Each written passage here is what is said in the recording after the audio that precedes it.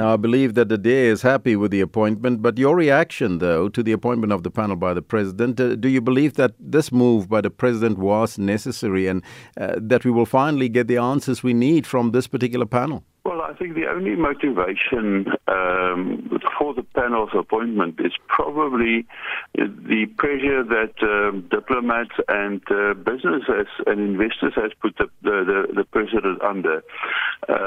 So while we hope that the Americans will also give their evidence to this panel and to the judge specifically.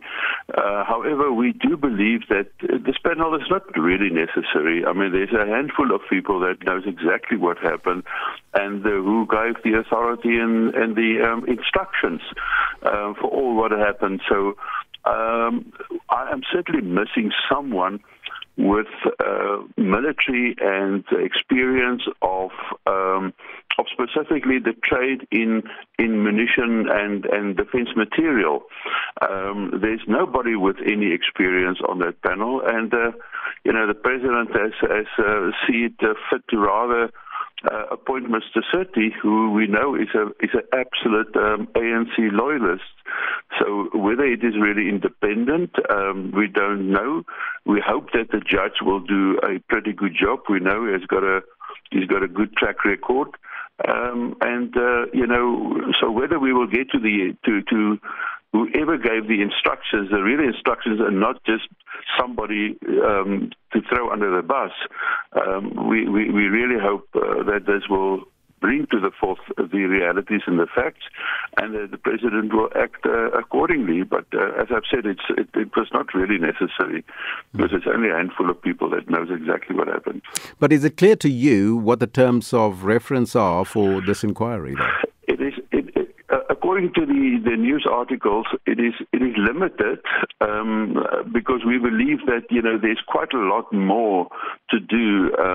We must know what is the involvement of DIRCO in this. We must know the Department of Defense. Why did they specifically authorize the Lady R to bypass official points of entry, for instance, in Cape Town, because we know that the naval base is not an official point of entry, so it's not a customs point, and it seems like there was authority given that they can bypass all those. So those we haven't seen in the terms of reference, and then we must know not only whether there was documentation, but whether those permits that was issued in 2019 and 2020 were still valid. Yes, we need to know quite a lot more than the limited scope in terms of reference that we have read in the news articles, and the media release. So we will obviously wait for that to be gazetted, and then see whether they will actually be able to get to the bottom of this based on those terms of reference.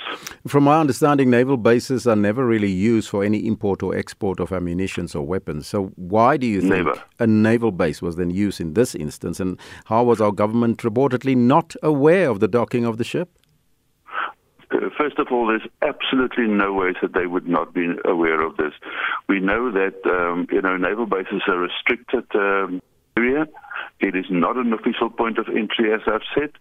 So any ammunition or munitions imports and exports in South Africa never take place at the naval base, but always go via a commercial customs point of entry. In this case, Portnet ports. So the only thing that I can imagine is why the authority was given right in the beginning was because they knew that whatever was to be offloaded and to be loaded onto the vessel would not meet the minimum requirements at the port, official customs port of entry.